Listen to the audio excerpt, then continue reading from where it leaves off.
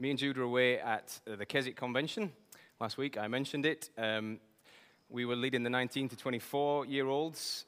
It was awesome. They were all very trendy and very cool, but it was a real honor. We got Starbucks Cafe to ourselves to share God's word with them and spend some time with them. We asked them some questions every night. One of the questions that we asked was, if you had 5 adjectives to describe your generation, what would they be? So I had to look at what an adjective was. I wasn't 100% sure, but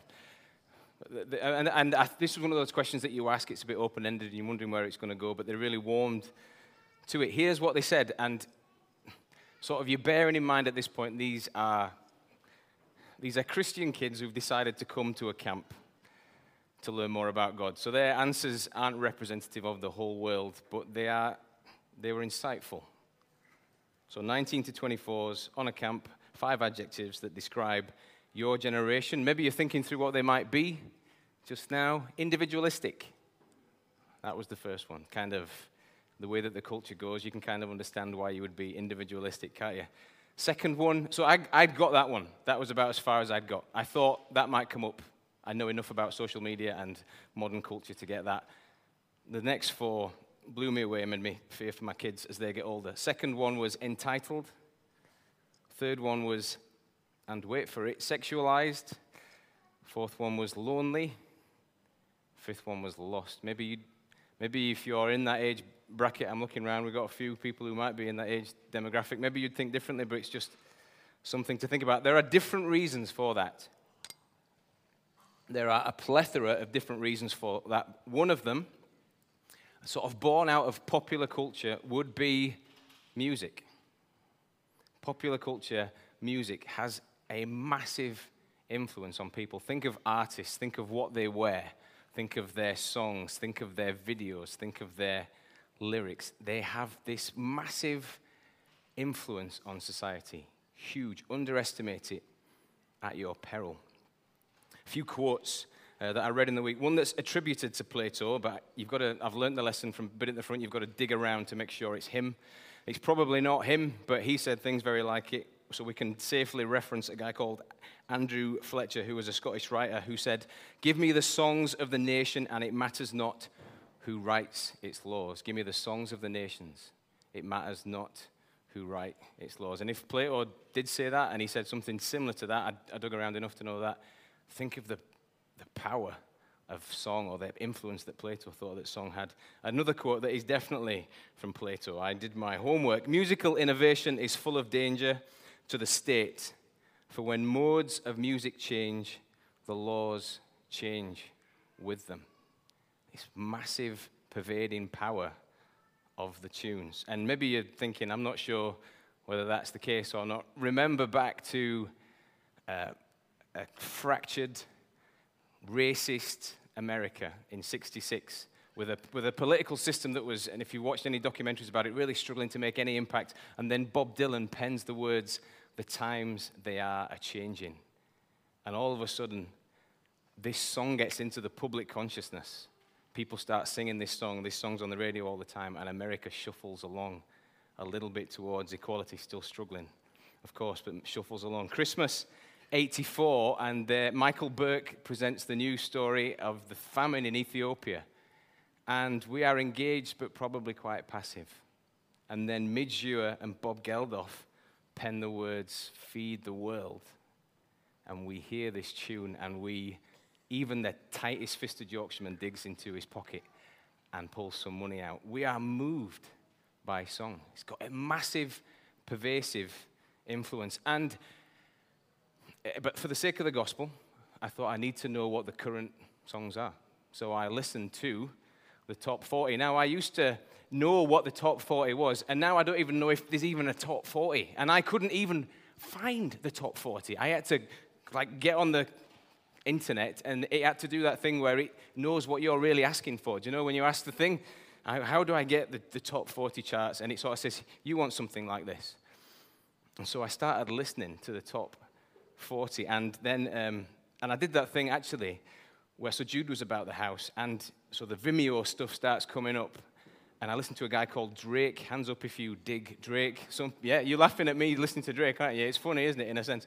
So Drake's on, the Vimeo video comes on, and Drake's walking about. And I thought we were on a march towards equality between men and women. And Drake's sort of saying this stuff. And the women, like I was going to say some of the lyrics, I found myself going into dance mode. Then the women are presenting themselves provocatively, shall we say that? They are. And so I listened to a song after song after song. I thought, I'm going to dig around. I need to know what the bass line is because music is so pervasive. And sort of the worldly wisdom that comes out of this is, particularly for blokes, so starting with blokes, you're going to have to be more awesome. Be more of a man. Be more masculine. Be more gangster. Talk more rough about women. And if you're a woman, and this is not everything that this music genre is saying, be more sexy. Be more up for sex. Know that sex is a tool to be used. And I watched that, seeing my kids going into the world, and I was like, man, this is not a new music rant. There's other forms of music out there. Just so I'm covering a broad spectrum, I listened to some other music from another genre, and I think it's the 60s, and I think it's a guy called Mungo Jerry who wrote a song called Summertime, right? Listen to this. This blew my mind. I was listening to Drake, and I was thinking, man, this guy's got problems. You know, he needs to sort himself out. He needs to shift his life up a gear. But then I listened to Mungo Jerry from the 60s, and I was just blown away. In the summer, you know the song, In the Summertime? In the summertime, I bet you don't know what the lyrics are. Maybe you do. In the summertime, when the weather is fine, we're all right so far. You can stretch right up and touch the sky. I'm with you, Mongo. So far, I'm with you. In the summertime, you got women on your mind. All right, okay. So I think there's more going on, Mungo, than just women, but if you're in that place, that's fine. You're in that place. Listen to this, will blow you away. I could not believe this. If her daddy's rich, take her out for a meal. Anyone know what's coming? This is shocking. If her daddy's poor, do what you feel. Say that again. If her daddy's rich, take her out for a meal. If you come across a lady who's not quite so well off, do whatever you want with her. Then the next line, which compounds it even more, have a drink, have a drive, go around and see what you can find. That just blew me away. So you've got this guy who's happily drinking alcohol, looking around for women who are poor to do whatever he wants with them. Just unbelievable lyrics. And when you so I've given a biased view of the musical world that's out there. But if you sort of, as I tried to do, I feel like I did enough research. I heard enough to know that, man, this is a pervasive, dark, tricky influence on the world. No wonder that the 19 to 24s are a bit confused. No wonder we've got like moral struggle in the world. No wonder there's unrest in society. And you can, as you sort of trace the line of music, there's some beautiful songs out there calling us to do awesome stuff. And it's almost like there's this wrestling match going on to where the moral line is. The Apostle Paul sees this world and he gives some advice into it. It's in Ephesians 5:15 to 21. Would you read with me to see what he says? It's going to pop up on the screen. It's not Psalm 48, it's Ephesians 5:15 to 21. Be very careful then. And what you've got to remember with this letter is this is his baby. This is the church at Ephesus. You read through Acts, he loves this church. He's desperate for these people to do well. He's desperate for these people to go on. Be very careful then how you live, not as unwise, but as wise, making the most of every opportunity, because the days are evil. Therefore, don't be foolish, but understand what the Lord's will is. Do not get drunk on wine, which leads to debauchery. Instead, be filled with the Spirit, speaking to one another with psalms, hymns, and songs from the Spirit. So you could think at that moment, and you've got to be careful, if you're a literal reader of the Bible, you could take it this way. Well, I can't have a drink, and I need to go around singing at people. That's how the church is going to prosper. I need to lock up the drinks cabinet, and I need to walk around, and maybe some of you are thinking, that's my life. This is what I do. But and my mind plays out this way, and this is definitely how I read this when I was a kid, and it's almost enough to put you off church. Can you imagine, do we need that? Can you imagine like the eldership thinking, let's just wander around and sing at people. Can you imagine how that would be received among the congregation if I just wandered up to you one Sunday afternoon and said, "Blessed be your name," or "Hallelujah," and I started, and you were like, "Ash, you need to drop that. I don't want that in my life. In fact, if you sing at me again, I'm not coming." And then we come back full eldership and we sing at you. You don't want that in your life. Paul is not saying that. Paul sees, and this is something that I think we have a different perspective on from the world, that the Bible is very helpful in reminding us that the world is darker than we think.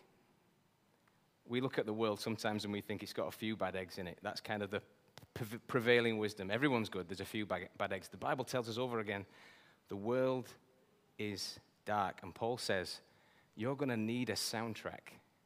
You're going to need a tune that's going to get you through. The amount of stuff, he says to this church at Ephesus, under the power of the Holy Spirit, I know what is coming your way. The amount, and this is before they've got internet and before they've got Spotify and before you've got access to all these tunes. He looks at this church at Ephesus and he says, you're going to need a better tune. Man alive, you're going to need a tune to get you through this. Don't go and sing at each other, but you're going to need another tune. So we're going to look at Psalm 48, and I'm just going to rake out three things. And these are three things that we really ought to remember, but that we forget. And that's the sermon. So there's 10 or 15 minutes to go. Three things that we really ought to remember, but we forget. So I'm going to give you a little bit of context for Psalm 48 just now. Maybe you can just be aware of it up on the screen. It's a psalm about Zion, God's city.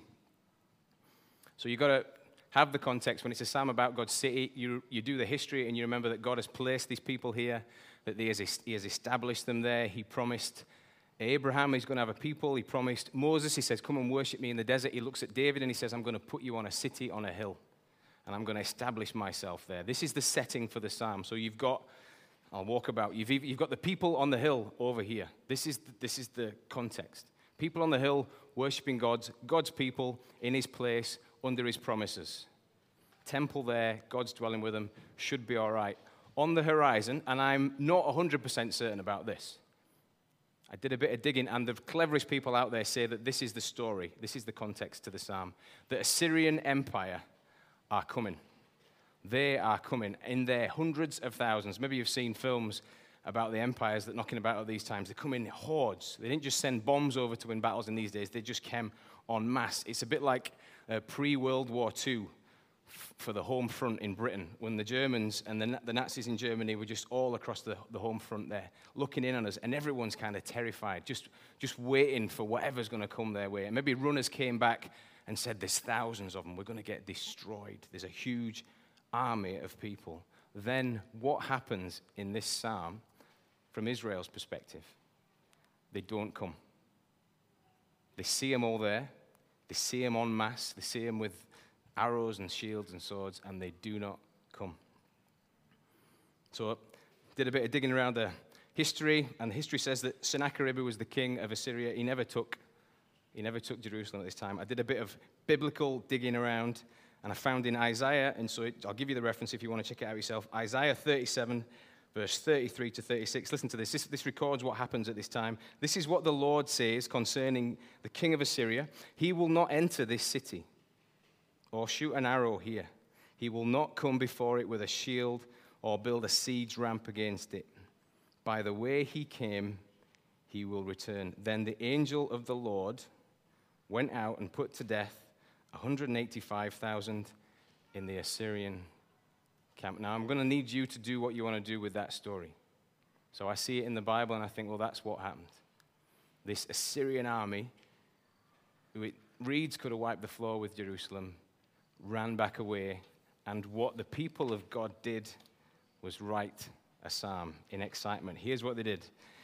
Here's what they said. Great is the Lord and most worthy of praise in the city of our God, his holy mountain.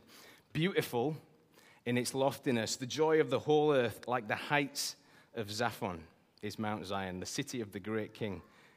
God is in her citadels. He has shown himself to be her fortress. When the kings joined forces, when they advanced together, they saw her and were astounded. They fled in terror. Trembling seized them there. Pain like that of a woman in labor. You destroyed them like the ships of Tarshish, shattered by an east wind. As we have heard, so we have seen in the city of the Lord Almighty. So, and what happens in this moment is kind of beautiful. You can almost, as the sons of Korah pen this, you can almost see them looking back at their city, and they make some very base praise. And as John read it out to us, I thought it's nice that that's in a Yorkshire accent. These are the kind of things a Yorkshireman would appreciate about a city, and it needs a poet to make it sound a little bit better. Look at what it says there. Beautiful in its loftiness. That's, if you're a Yorkshireman, you're saying it's right high up. They're never going to get us because it's right high up. Something like that. That's what you're going to, and I've got even, in the moment, I've got more Yorkshire. Brilliant. Love it. It's beautiful in its loftiness. That's what they look back and they go, they're never going to get us because it's up there. How are they going to, look what God's done for us. He's given us a city that's lofty. Then they get even more Yorkshire. If you've got a KJV or other versions of the Bible, it brought joy to my heart. It couldn't have sounded more northern and more Yorkshire. It says, like the heights of Zaphon in the NIV. In the other versions, it says, in the far north. So cultures of this time would say, God dwells here. So the Canaanites had a mountain that they described just as the far north. That's what Zaphon was. And they said, God's here because you can't get any more northern than this. The Greeks did something similar with Olympus. It's very northern, so God's here. And the Israelites are saying, no, you've got it wrong. This, and I love this idea, this is the north. We say that a lot, don't we? That's not north. This is north. They say that. This is the north. So they look back at their city with pride, and they see the journey that God's done, but they get to something really crucial. They see, and I guess as they look at their city, they're thinking, well, maybe this is why we defeated them. But they see their city, and they look around, and they say, no, it can't be that. It's because God is here. God is in her citadels. God is in her fortresses. God has looked after them because God is here and is real. And so they write some beautiful poetry. They talk about the ships of Tarshish, just massive ships that you think, we're never going to defeat these ships. These are going to destroy us, and they are smashed to bits. They talk about an army that's rushing forward that just has to stop because it's like a woman in labor. Like, they really should destroy them, but they're not going to. And you realize in this moment that Israel's triumph at this point is not through her hard, high, thick Yorkshire walls. And it's a beautiful moment of realization, and it takes them to praise. It's because God is there, and he's real. We've heard about this God. We've heard about the God of the Exodus. We've heard our fathers and our grandfathers tell us story after story about him, and now we have seen him, and we know that he is real. It should send shivers down your spine. It should take you to praise. You might be thinking, visiting this church and observing this church, and there's a sense in which this is true, and this is part of the story, that strategy and thinking and planning has taken us to a place where we've got a church here in Escape. That's part of the story. It's part of what God's done. The reason that there is a church here is because God is real, and we stand in awe of him. I don't know if you've ever wondered what you're doing when you have a quiet time on your own, when you sit down, just open up your Bible. You maybe get some sort of calm peace. Maybe it's part of a daily routine that you keep going back to your Bible and, oh, that was nice. Nice to look into the Bible. I wonder why that is. Do you know what you're doing in those moments? You're trying to draw near to the God who threw the stars into space. You're asking him to come to where you are. When we gather here as his people now, where 2 or 3 gather together in his name, there he is with us. The God who originated the universe, the God who holds it all together, the God who will wrap it up at the end, comes here to be with us. This God is real, and it should send shivers down your spine. Here's my words of wisdom if you've been a Christian for a while. Don't lose your awe of that God. So often what faith is becomes like the ritual of planning and organizing and attending church and praying at this point of the day. And that's all part of the story. That's all helpful. But don't in that think that that is all it is. There is a spine-tingling, beautiful, mysterious, wonderful God behind it all that is real. First time I went to Ellen Road, my dad took me. I think we might have even sneaked in. I don't even know if you can do that, but I think that's how my memory serves it. He put me on his shoulders, and the first time I saw the football pitch, I was just like, man, I was in awe. I looked around it, and I could not believe it. Leeds scored. It was a guy called Gordon Strachan's debut. That's isolating a lot of people. Only one or two people remember that. My dad threw me up in the air, and everybody surged forward, and I lost him. I never saw him again. But the awe, I was terrified for a while, but the awe was spectacular. And I went week after week after week after this, hoping for that moment again. And they awe was there and revisited occasionally, but so often it was just something I did to fill my time. Some of the awe had gone. I was driving along the A66 recently. I don't know if you know the A66. And I was in this spot where I had the kind of stresses of the world on my shoulders. Do you know, just got myself into this just stupid place where I was worried about this, annoyed about this, and I had all this weight on my mind, and I did something that was a little bit unsafe, but there was a parking bay just on the left, and I sort of zoomed in there, and if you're going along the A66, you get to a point where the landscape opens up. There's this beautiful big valley.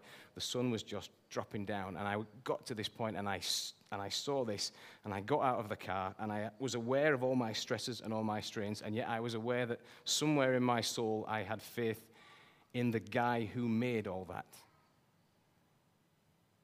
And I'm not saying that all my stresses and strains went away, but I got a healthy perspective. I was like, man, the God who just dreamt that up, who decided that would be beautiful and put me in it, he exists somewhere within me. He is real. And I got shivers down my spine, and I thought, well, I have got troubles, and I have got dramas, and I have got problems, but they are nothing because I have him who does this.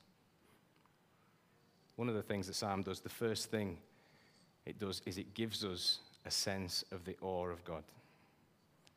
Two more things that it does, and I will be sharpish. Second thing that it does,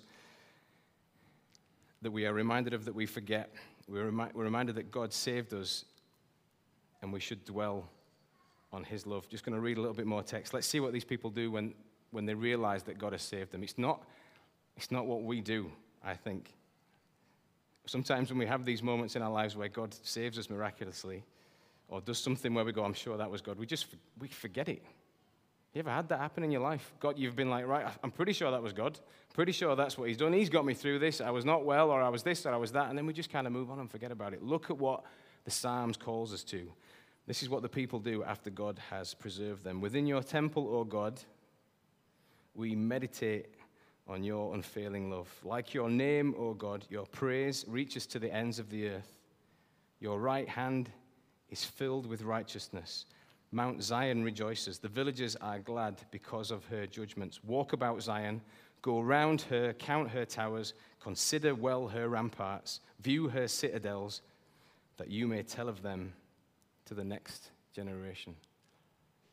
I don't know how your mind works. I don't know how well you dwell on things. I think the mind's an incredible thing, and it's incredible the rubbish that we can dwell on. Do you know what I mean? The things that can occupy our mind. Sometimes Jude's on Pinterest, and I just look over her shoulder, and I just watch her flick through outfits, or like, yeah, it's ridiculous. And I'm just like, let's go on this crazy wander for half an hour, just looking at different outfits. And I'm like, yeah, this is a good use of my time, just flicking through. You ever look on the internet and just browse, just watch a funny video and think, that's quite a funny video, let's watch another one. And then you're like, an hour of your life is gone. It's incredible that we can do this, isn't it? Sometimes we dwell on, this is another thing that I dwell on, I'm going to fess up, like people that just rub you up the wrong way. Do you ever do that? Just like, oh, this person annoys me. And you spend half an hour just like, and you stay there just like getting angry at this person. One more thing I dwell on, I'm fessing up again because I want to engage you. If I had loads of money, I'd do that. And I'm a pastor. I do that every now and again. I just think, oh, if I got loads of money, and then my mind just goes, I'll do this, or I do that. I'm just happy for my mind to wander to these places. And I thought to myself, as I'm sort of working this stuff out, I wonder if it's possible, in fact, it may even be plausible, that we can go through our whole life as Christians, reach a ripe old age, and we've never stopped to dwell on the love of God. Think that's possible? Should it be possible? We've just never gone, I'm going to just give this time over to thinking about God. Look at what these people do when they see that God has provided them with victory. He said, go and see the towers. Go and walk around Jerusalem. Go and see the citadels. Go and see the ramparts. Take a tour of what God has done. That's what he says. Go and have a good look round. Dwell on it. Take some time over it. Got a guy at Cass, Jesse Senelefeo, and he was interviewed recently, and he's always smiling, is Jesse. Always. Almost, always like, just happy to be alive. And the interviewer goes, well, why are you smiling all the time? And he said, I get up every morning and I think about the good things that God has done. Like, I wanted it to be something really complicated. He just says, I get up and I think of 3 or 4 things that God's done. 3 or 4 promises that he's kept in my life. Air that I can breathe. The fact that I end up in eternity with him. Provisions every day that I need. I think on these things and I'm happy. Do you know what he does, Jesse? He takes a walk around the city every morning. Has a look around at how God has provided for him. The next thing that these people do is they meditate. This is a word that I think has lost a bit of its direction, certainly its biblical direction. Meditate now, I think, as far as I know, has got more of a sense of, I'm going to empty my mind of stuff. Just going to let it all drift away. And the biblical intention behind the word is not that you empty your mind, but that you fill it up, with good stuff. And if you dig around at the meaning of the word, it's the idea of, and I love this, it's like a cow chewing the cud. So a cow picks up a bit of grass, chews it over, and if you ever watch a cow, it can seem quite happy just to keep chewing over and over again for a long time.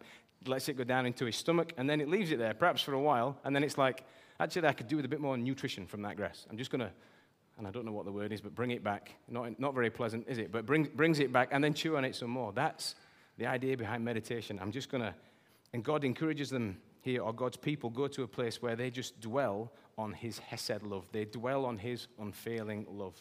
They just say, right, we see what's happened. We're going to go in the temple, and we are just going to chew this over and over and over and over. I wonder what place you get to mentally when you spend all your time remembering that God looks after you, that you are a child of God. There's not a whole heap of literal instructions that God gives the New Testament church. There's not many. There's lots of paradigms and patterns for how we should live, but in terms of actual, you should definitely do this. There's not many, but there is one. Communion. He says, would you stop? Would you just stop and remember my unfailing love? Would you just do that? Would you make that part of your habit? Would you make that part of your life? Would you just take time out? And I guess this is how we see it. He says to us, would you just look at that cross?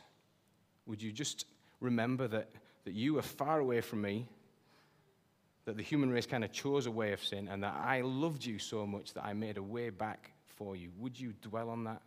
Would that be part of your story every day? Would you walk around that story? Would you revisit that story over and over again? 2 things so far. Let's be in awe of him, that the Psalms do, that they keep us on. Would you be in awe of him? And would you dwell on his love? And the third thing, and it's very brief, is kind of a fallout of the first 2 things. If you experience the reality of him, if you dwell on him, then you're going to make him known. Now, this is an interesting thing, because this is the hard thing about, if you've been a Christian a few years, you'll come to a point in your life where you're like, oh, I really should share my faith here, or I really should impart some Christian wisdom here.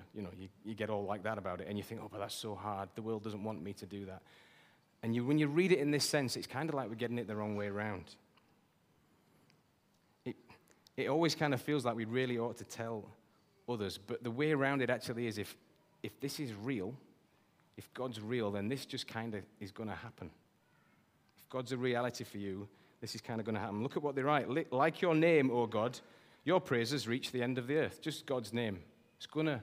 The reality of God on the earth is that it's going to go places. Mount Zion rejoices, and the villagers around about are glad. When the people are obeying God's word, then the fallout of that is that the villagers around about are glad.